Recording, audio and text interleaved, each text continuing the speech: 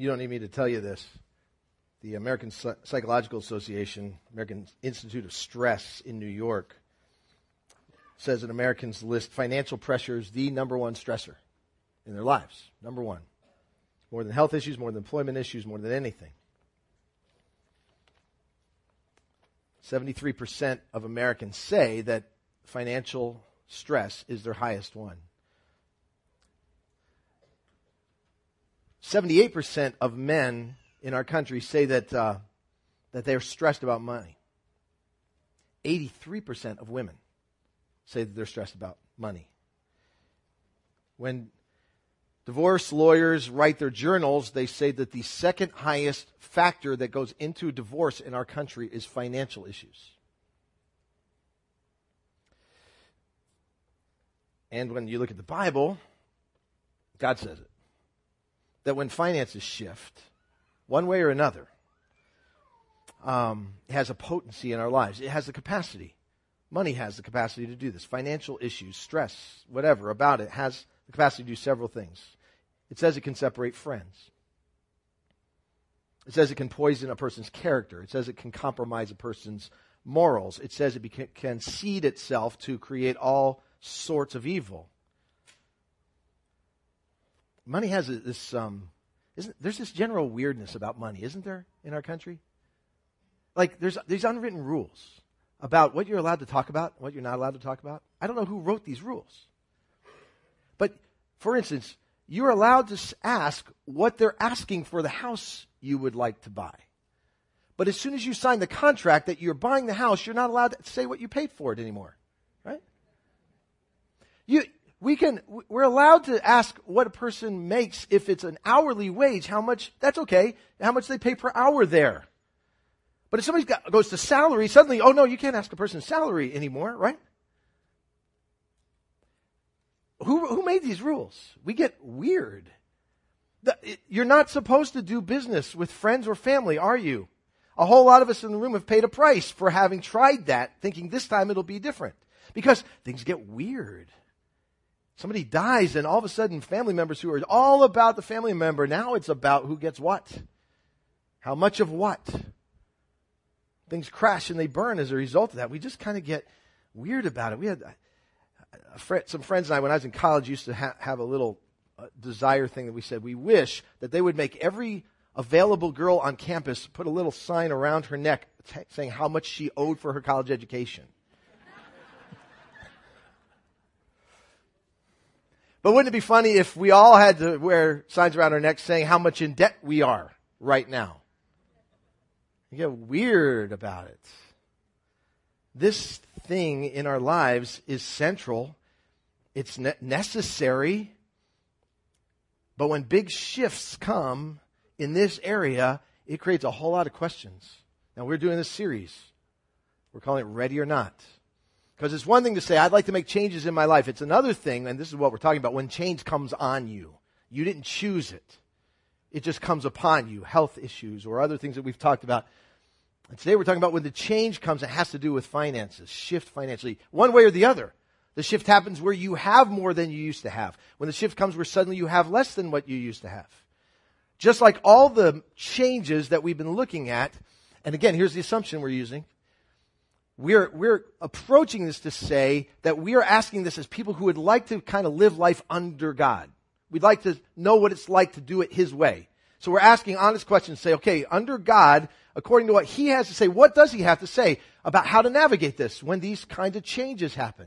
Today we're going to take a look at what He has to say about financial shift, one way or another. If you have a Bible, I'm going to invite you to the passage that you just heard. It's in Ecclesiastes. Chapter 5, right in the middle of the Bible. Psalms, Proverbs, Ecclesiastes. Ecclesiastes chapter 5. And like all the things we're doing when we're taking a look at this, we're going to see that when major change happens to you in your life, ready or not, whether you're ready or not, it presents some things to you. It presents some tests for you. Test for what you're going to do with it, how you're going to live under God with it. And then it presents some opportunities. Sometimes that's a little harder to see. We'll look at both of those about this area. And if you were listening, you heard these words said. I'm going to start in verse 10. Whoever loves money never has money enough. Whoever loves wealth is never satisfied with his income. This too is meaningless. As goods increase, so do those who consume them. And what benefit are they to the owner except to feast his eyes on them? The sleep of a laborer is sweet, whether he eats little or much, but the abundance of a rich man permits him no sleep. I'm going to give you a handful of tests. Now, I'm just going to guess that in the room, there's a whole bunch of us who have dealt with one of these or another sometime recently, or you will sometime soon. You might be right in the middle of a big shift happening financially.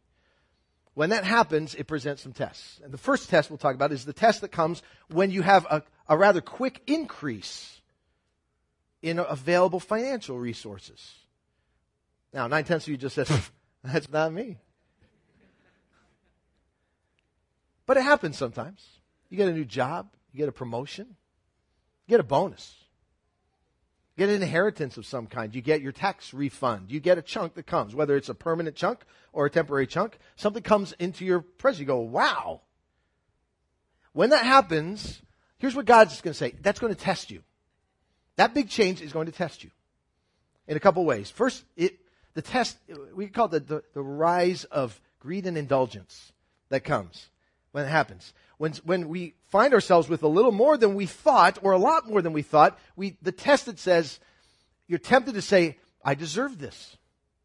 This is appropriate. Or, I need this. I need more of this. And then you start to see the allure of what finances do to us. Did you see what it says in verse 11? As goods increase, so do those who consume them. You've heard these stories before. I've always said, well, let me be a test case. I'd like to find out what happens to lottery winners. I know the stats, but I'd still like to find out if I could beat the odds. 44% of lottery winners, 44%, just under half, spend their entire winnings within 5 years. Regardless what their lifestyle was before, regardless what the amount was, they spend it within 5 years. 5.5% of lottery winners have actually declared bankruptcy within 5 years of hitting the jackpot. And when they track lottery winners and their families, by the third generation of that person's life, the third generation, 90 to 100% probability that the wealth will all be gone. There's this weird thing that financial shift does to us. It puts us in a position where we said, I don't know how I was going to make ends meet before, and we get more of it, and we go, I still don't know how I'm going to make ends meet. There is never a satisfaction that comes from it. That's what it says. So as goods increase, so do those who consume them. And what benefit are they to the owner except to feast his eyes on them? Let me ask you this question. When you learn that you've got an extra little bit of money that came in, whether it's one of those things or something else, whether it's you got a promotion or a job, a new job you changed, whatever it might be, when that kind of thing happens, what's the first thought you have about where it's going to go? What's your first thought?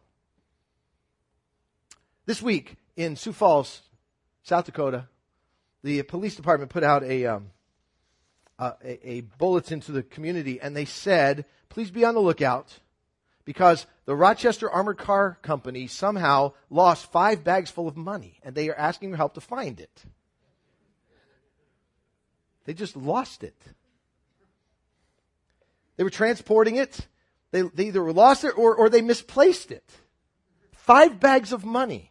They said that these bags were clear plastic bags, so you could see what was in them. And they just put them somewhere and can't find it. So they asked the public to say, would you keep an eye out for some plastic bags full of money laying around? They said, how much money is it? The police department says, it's an undisclosed amount of money. Now, I want to tell you what my first impulse is. My first impulse. I hope it's not my last impulse, but it's my first impulse. I'm walking around in Sioux Falls and I come upon a bag of money. Even if I know that it came out of one of those trucks. You know what my first impulse is? It's the old rule of thumb that's not in the Bible, but right now I kind of wish it was. Finders, keepers, losers, weepers. I'm doing you a favor by teaching you the responsibility of holding on to your money. I don't have to think about it. That's my impulse. Okay, I'm just being honest with you. Now, I would like to think that the character of God might superintend over that. He might give me another perspective on it, and I might take a different set of action. But I have to tell you that's the test that comes from my nature. Is I instantly have places and ideas of where this could go. And I tend to think, I deserve it. I've worked hard. I've done without. Maybe this is my time. The quick increase of any kind, it gives rise to the test of the whole hoarding thing. Keep reading in Ecclesiastes 5. Look at verse 13. I've seen a grievous evil under the sun, wealth hoarded to the harm of its owner, or wealth lost through some misfortune. So when he has a son, there's nothing left for him. And then that phrase follows, naked a man comes from his mother's womb, as he comes, so he departs. There's this, it's funny. I had the football game in the background yesterday when I was trying to work on what I was going to say today. So I might say 3rd and 10. I don't know where that came from. It's in my notes. And I'm thinking about the fact that we have something, it's an assumption in our culture. It's an absolute assumption that what you want and what you need is to be financially independent. And while I'm working on that, a commercial for an investment firm comes on during time out of the football game. And I hear these words. While I'm working on this, I wrote them here. I hear these words. We're all on a journey to financial independence. We're all on a journey to financial independence. You hear what's in that? It's an assumption. It's not even up for debate. Well, of course you're looking for financial independence. What idiot would not want to be financially independent? It's an assumption that in our culture, yes, you want to be financially independent. How do you get financially independent? You know what you do? You put enough away in order that you not need anybody anymore. That's how that happens. And you put it away. The Bible has a word for that. The Bible, beyond just the typical savings investment, the Bible says that's hoarding. What that is a shift in my trust. Now think about this. When I don't have resources, who do I trust and what do I trust to get them? My trust is usually something outside myself or my possessions. My trust is perhaps in my job, perhaps it's in the benevolence of strangers, perhaps it's in the government, perhaps it's in God. My trust is somewhere. When I get it and I hoard it, my trust shifts. And now my trust is in what I got. Keep it because that's my security. That's the word we use for it. Having a secure future. That's a test. A test of where we're going to put our trust. God has a perspective on that. Take a look at James chapter 5, verse 3. Your gold and your silver, what you've stockpiled, are corroded. Their corrosion will testify against you and eat your flesh like fire. You have hoarded wealth in the last days. God isn't real excited about this idea. And I went ahead and put this whole thing. This is a story Jesus told in Luke chapter 12. And you might have heard it, but listen carefully to it again. It says in Luke 12, and he told them this parable. The ground of a certain rich man produced a good crop. So what did he do with this kind of abundance that kind of came? This increase in financial resources, this shift. It says, he thought to himself, what shall I do? I have no place to store my crops. And then he said, here's what I'll do. I'll tear down my barns and build bigger ones, and there I will store all my grain and my goods. And I'll say to myself, you have plenty of good things laid up for many years. Take life easy, eat, drink, and be merry, right? That's what the commercial told us to do. But God said to him, you fool, this very night, your life will be demanded from you. Then who will get what you have prepared for yourself? This is how it will be for anyone who stores up things for himself, but is not rich toward God. So we have this test that comes our way, this obsession that rises up to preserve what extra we've got, to put our trust in that. There's a remedy, or there's a way to pass this test. Okay, so that shift in your life, the next time you get a raise, next time you get a new job, maybe it's happening right now. The next time you get money that doesn't, where you're surprised at where it came from, or it's a one-time thing that came in your way. The test that's going to become your way is greed and indulgence or hoarding. You know how you pass this test? I'm going to use this phrase. Intentional generosity. Intentional generosity. Not to say, I'll give some away when I have some extra to give away. You will never have enough to give extra away. Why? Because of verse 11. As goods increase, so do those who consume them. I know very, very few people whose budget for their lives, if they have one, is less than what their income is.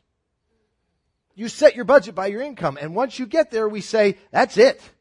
It's bare bones. I can't do anything with that. God says, yeah, now get intentional about giving away. Can I just caveat, right? We're in the middle of asking our folks to pledge stuff for an increase around here so that we can make our cell pastor full time. Can I tell you that we planned this talk 4 months ago?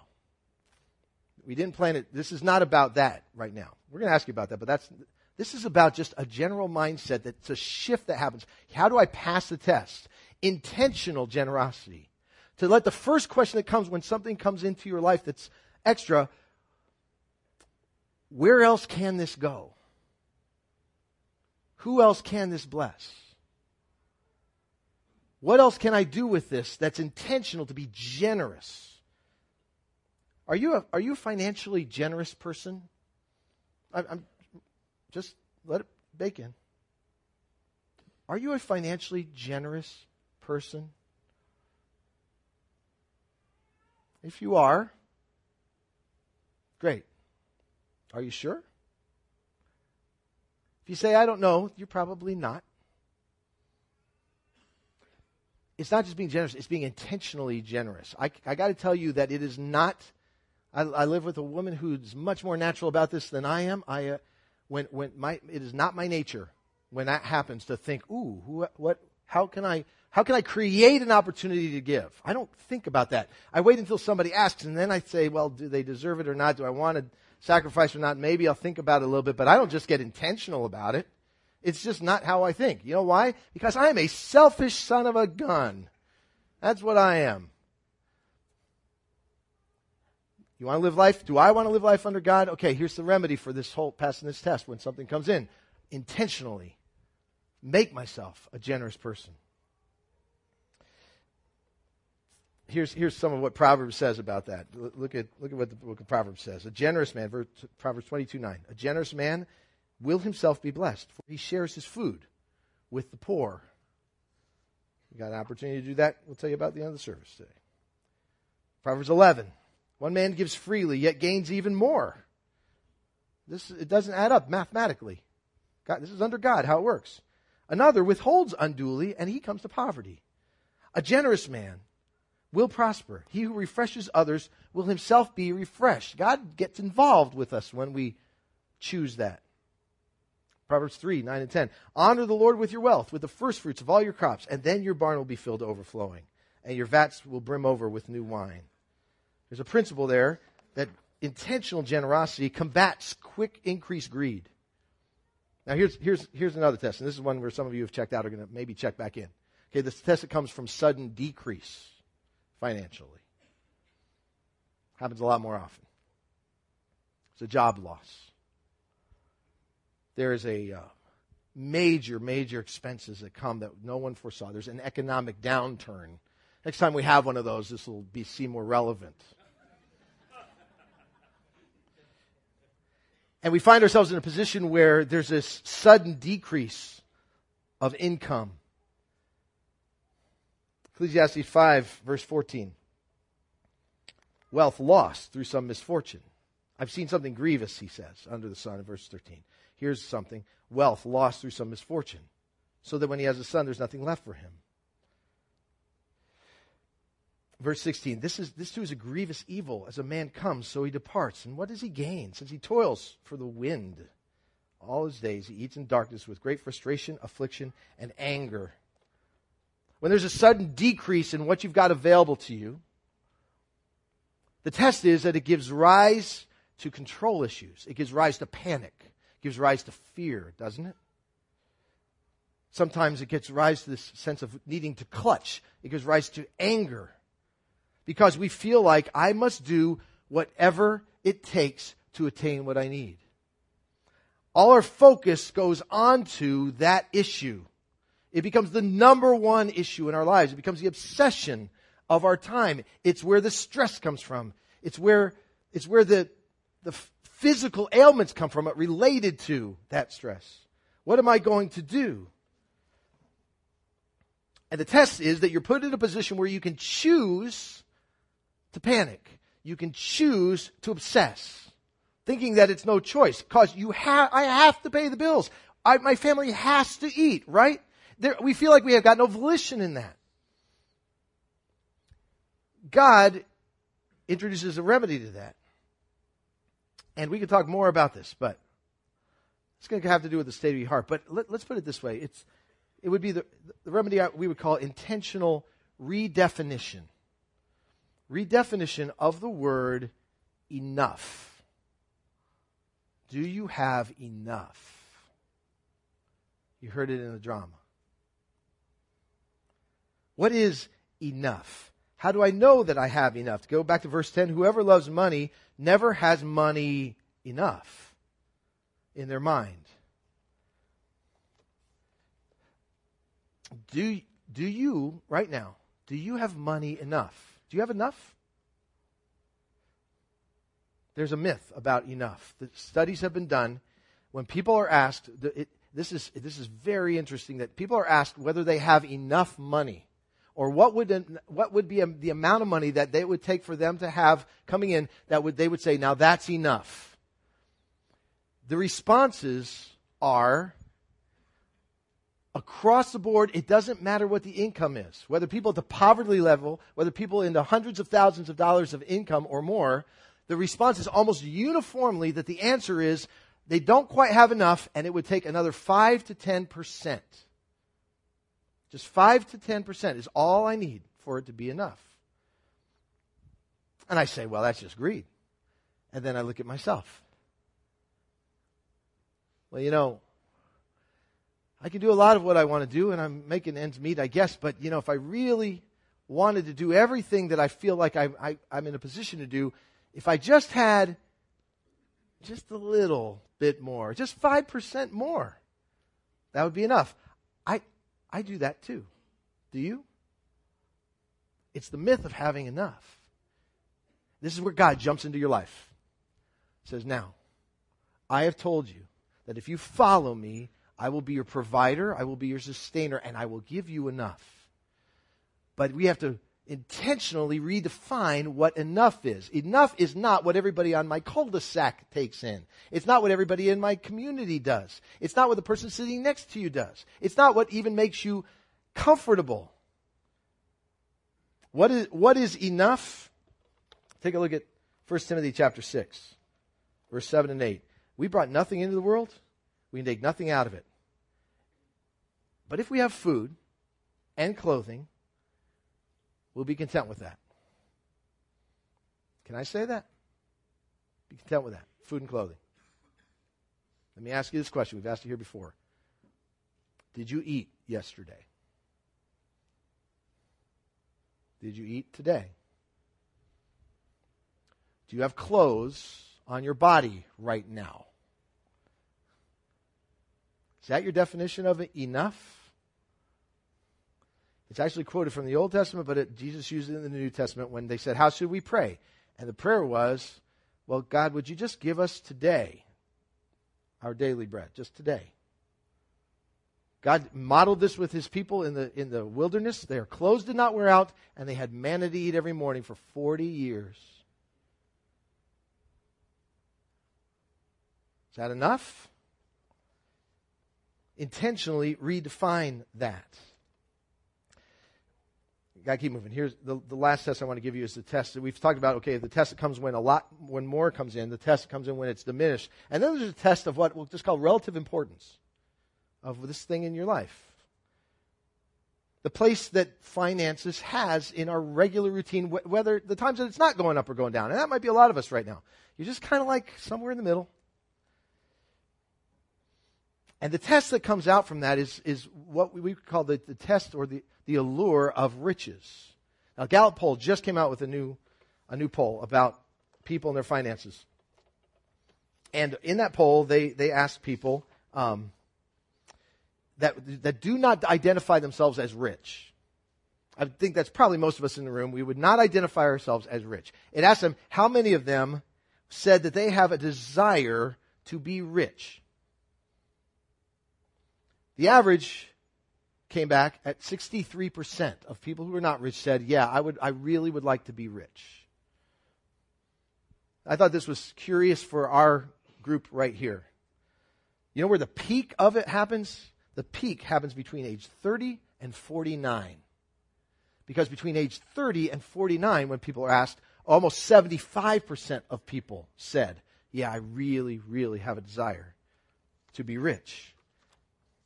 So when we're just kind of in the middle of our finances, there's this test. What's our level of, what's our attitude toward that? How's that going to affect it? Does that increase stress within us? There's an American assumption that says everybody knows that you want to get as much as you can, as fast as you can, for as long as you can. Who would argue? And so and what we've done is we've called that, there's a term we have for that. We call it being blessed. There are whole churches that will teach you that being blessed, the definition of being blessed is getting as much as you can, as fast as you can. Because God owns the cattle on 1,000 hills. And God wants to bless you. God wants to give to you. If you just trust Him enough, He can't wait to just make you rich. I don't want to be rich. I just figure if He owns 1,000 cattle on 1,000 hills, would He miss a couple of them just to sell them and give me the proceeds? Would He even miss them? And so we have methods that we go for that. We play the lottery, maybe. We drive down to West Broad Street, maybe. We do a lot of job climbing. We work a lot of overtime. Because we have to. Because there's a goal that we're pursuing. We get into multi-level marketing things where we use all our friends to buy all the stuff so that we can increase and get that boat. There's a remedy. If you want to pass tests, if we want to listen to God, the remedy is intentional reprioritizing. I want to get this thing in Proverbs here. Here's Proverbs 23, 4 and 5. Do not wear yourself out to get rich. Have wisdom to show restraint. Cast but a glance at riches, because they're gone. They will surely sprout wings and fly off to the sky like an eagle. Don't chase riches. If riches come, you'll see what God says about that. But do not chase riches. God says it. And then in Proverbs 30, it's one of my favorites. We call this the middle class prayer. Here it is. 2 things I ask of you, O Lord. Do not refuse me before I die. Keep falsehood and lies far from me. Okay. And here's the second one. Give me neither poverty nor riches. Can you pray that? Give me neither poverty nor riches. But give me only, see that, my daily bread. Otherwise, I may have too much and disown you and say, who's the Lord? Or I may become poor and steal and so dishonor the name of my God. It's the contentment self-speech. The one you just saw depicted up here. The one that says, what is my goal? And to say to myself, it is not my goal to get rich. It's not my goal. John the Baptist preached and said that repent, because the kingdom of God is at hand. And people from all over, people who weren't Jews, people all over the place came to him, and they said, and a bunch of them lined up and said, okay, we want to repent. What does that mean? What does that look like? And he goes down the line and he says to different groups what they should do. And Roman soldiers are there. These are Gentiles. But they're compelled by what they hear, and they say, what do you want us to do? And you know what he tells them to do? He says, be content with what you earn. Isn't that funny? Of all the things you could tell them, be content with what you earn. Because that's attached to a change in their heart. A heart that says, my trust has transferred from what I do and what I need to who I belong to and what He gives. It's the contentment self-speech. Can I urge you to have the contentment self-speech? To invite God to say it to you, to say it to yourself, to say, I don't need this. It's not my goal to get rich. I can be content with where I am right now. What was the cause for contentment? If we have food, if we have clothing. Can I be content with that? God says, say that to yourself. Hear it from me. And you pass the test. Now, this whole fluctuation in our finances gives us some tests. It also gives some really, really great opportunities. Just take a few minutes to talk about what some of these are. First of all, when the change happens, it gives us the opportunity to look at the whole area of finances and money and to tame it. Tame that wild animal, because God has kind of described it as a wild animal. It is not necessarily an evil animal, it's a wild animal. And as a wild animal, you must either contain it or you will be contained by it. We're coming up on the anniversary, right, of the thing out east here where the exotic animals were released. It's in the paper today, just coming up on a year on it. And those things were released. They were held in captivity, and when they were released, when they found the body of the man who released them, that man, though he had killed himself, he was mangled by those animals. There's a fact that you may have some exotic pets, and I don't want to get into whether it should be allowed or not, but the fact is, when it comes to wild animals, you either contain them well, you control them, or they will control you. Down in Florida, there is it's called the Dade City Wild Things in Dade City, Florida, where for $200 you can sign up to take a swim with a tiger. $200, 30-minute swim. Now, they have a tiger there named Tony. And right now, you could go to that place, and there's no law against it, though they're trying to get one. And you can go in a pool for $30, and you get a DVD of it, of you swimming with Tony, the tiger. Here's the thing. Tony is a tiger cub. Tony is 8 pounds. Oh, now you want to do it. And they, for people who must be very wise, set the limit that says when Tony reaches 40 pounds in weight, which will be soon, you can't swim with Tony anymore. You know why? Because that DVD would get really interesting.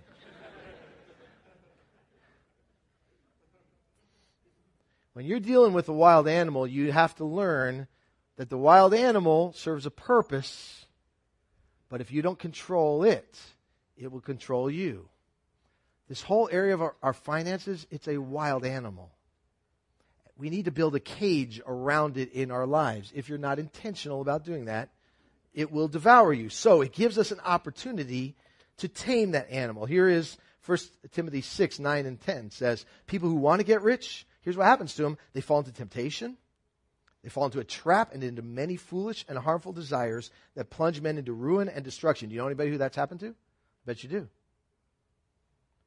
Somebody who's just chased it so hard that they lose focus, that they get involved in stuff. For the love of money is a root of all kinds of evil. Some people eager for money have wandered from the faith and have pierced themselves with many griefs. We have to put a cage around it. And I'll just give you a quick list of what that cage looks like. The spokes of that cage. When God gives His principles about it, that the way we do that is we work responsibly. 1 Timothy 3 says, if you don't know worky, no eaty. That's the Bible. It kind of says it that way. I'm paraphrasing. You work responsibly. You live within your means. Period. You don't go into debt for something that depreciates. You invest wisely. In fact, here, just throw Proverbs 21:20 up here. In the house of the wise, there's stores of choice food and oil. Okay, that person invests wisely. They don't just spend everything. But a foolish man devours all he has. So you save some. You spend judiciously. You pray over your purchases. You ask God to get involved in what He thinks about the priorities and the principles that would apply to those purchases. Have you prayed about your purchases? Just asking. And then God says that you enjoy what you got. You enjoy what He gave you. I mean, it gives you an opportunity to tame this thing, and when you tame it, it can serve your purposes. Because look at Ecclesiastes chapter 5, verses 18 to 20. Then I realized it's good and proper for a man to spend some money, to eat and drink, and to find satisfaction in his toilsome labor under the sun during the few days of life that God has given him, because this is his lot. Moreover, get this, God wants you to enjoy some things.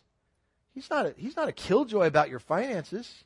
He says, moreover, when God gives any man wealth and possessions and enables him to enjoy them, to accept his lot, be happy in his work, it's a gift. Look what he does. He seldom reflects on the days of his life because God keeps him occupied with gladness of heart. You tame this thing and you can enjoy its benefits. But tame it. Here's the other opportunity, another opportunity. God gives us a chance to learn from our situation. I want to say something important. And we could tease this out a lot more than we have time to do today. But I believe that the God of the universe works this way, and he's going to work this way in your life if he hasn't already. That God, in his grace and his love, he wants to weaken you and he wants to break you. He needs to break us of our independence from him. He needs to break us of our self-reliance, of our arrogance. And God has a handful of tools in people's lives that I believe are his primary tools that he will use. I don't know which one is yours. They vary from person to person. There might be some mix of them. But God will use specific tools to get your attention and to say, it's time for you to be weak. It's time for you to be broken. It's time for you to understand that everything you have is dependent on me. Come into relationship with me. Come into dependence, active dependence on me. And among those things that he will use in your life, he will use either your most important relationships, your marriage, parents, your children. He will use them because they will deteriorate, they will break, and you will find yourself in agony over them. And he'll use that as a means to get your attention. He will use your health or the health of somebody close to you. He will weaken you in your health so that he gets your attention to say, your breath doesn't come from you, doesn't come from working out. It comes from me. He will use your career, where you have dreams and passions and goals of things you pursue, and he won't let you get them, or he'll let you get them and lose them to get your attention. Or he will use your finances, and he will take it away from you. In the case of Job, he took about almost all those things within minutes.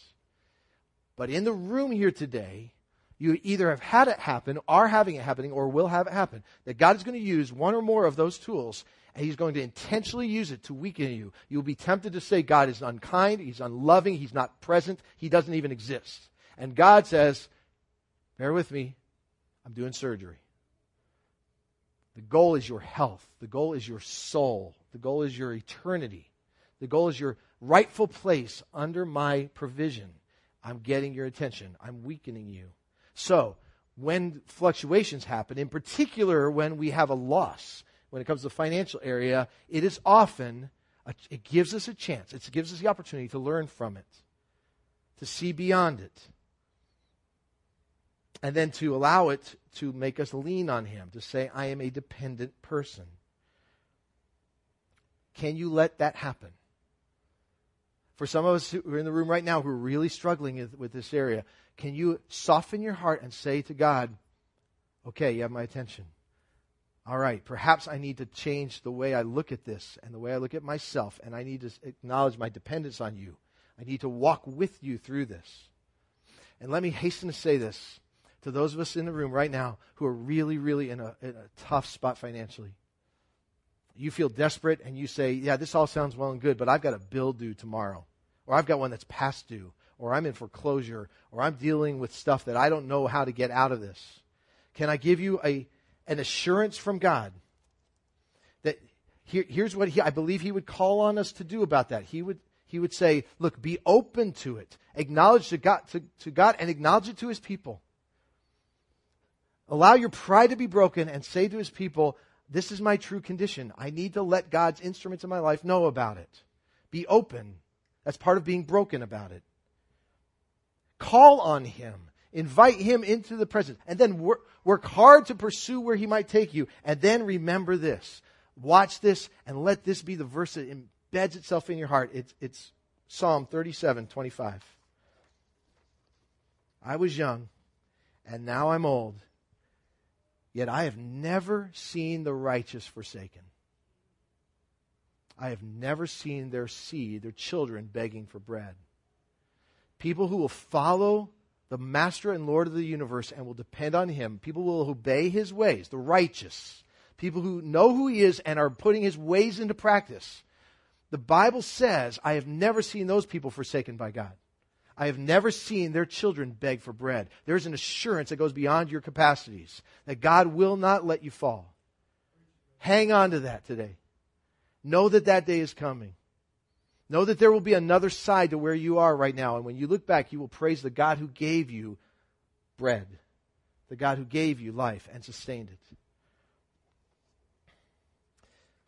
One more quick thing to say, but it's not enough time, but to do it justice. There's one more opportunity we've got. And that is when God gives us something, He gives us an opportunity to reflect His nature back to Him. Now, hear this. The Bible says that you were created in the image of God. There are aspects of who God is that are reflected on a human being that aren't reflected on the animal world or the cosmos. So there's aspects of who God is and His character that are reflected. And our job is to image Him back to Himself. It means to reflect Him back. It's like we get to be the kid who shows the dad what he taught us. We talk like our dad. We walk like our dad. We have the same kind of things. And so we image His character back to Him. That's our job. Your purpose for existing is to bear the image of the Most High God. God is a God whose character is, God at His core is a giver. God is somebody who blesses others. That is who and what God is at His core. When you are given provision, you have an opportunity set in front of you. So that when you do what God would do, you reflect back to Him to say, this is what you're like. And glory goes to God when we do that, when we reflect His image back to Him. That's why at the next verse, look at the next verse of Psalm 37:25. It continues. It says, I've never seen their children begging bread. They are always generous and they lend freely and their children will be blessed. There's something that becomes true of people who follow God. They reflect that part of who He is. They become generous people. He blesses, so I bless. And when I do, I point to Him and say, this is what you're like. It's kind of like a mirror I hold up to heaven. God, you get to see a little bit more of what you're like. Glory goes to you because I got to act like you act. I'm your kid. And they're blessed as a result of that. Let me ask you two simple questions today when it comes to your finances. What test are you most facing of the ones we've talked about? Are you being tested by a sudden increase or a sudden decrease? Are you being tested by what your focus is when it's staying the same? How are you doing in that test? And what opportunity is before you to see this and either to tame this thing in your life or to learn from it as it breaks us or to reflect God's character? As we do that, the big change, a financial shift, it has a purpose in our life. It has a reason. It has a design behind it. Recognize that and respond to it, whether it's the test that you pass or the opportunity that you seize. Which one is it for you? Let's pray together.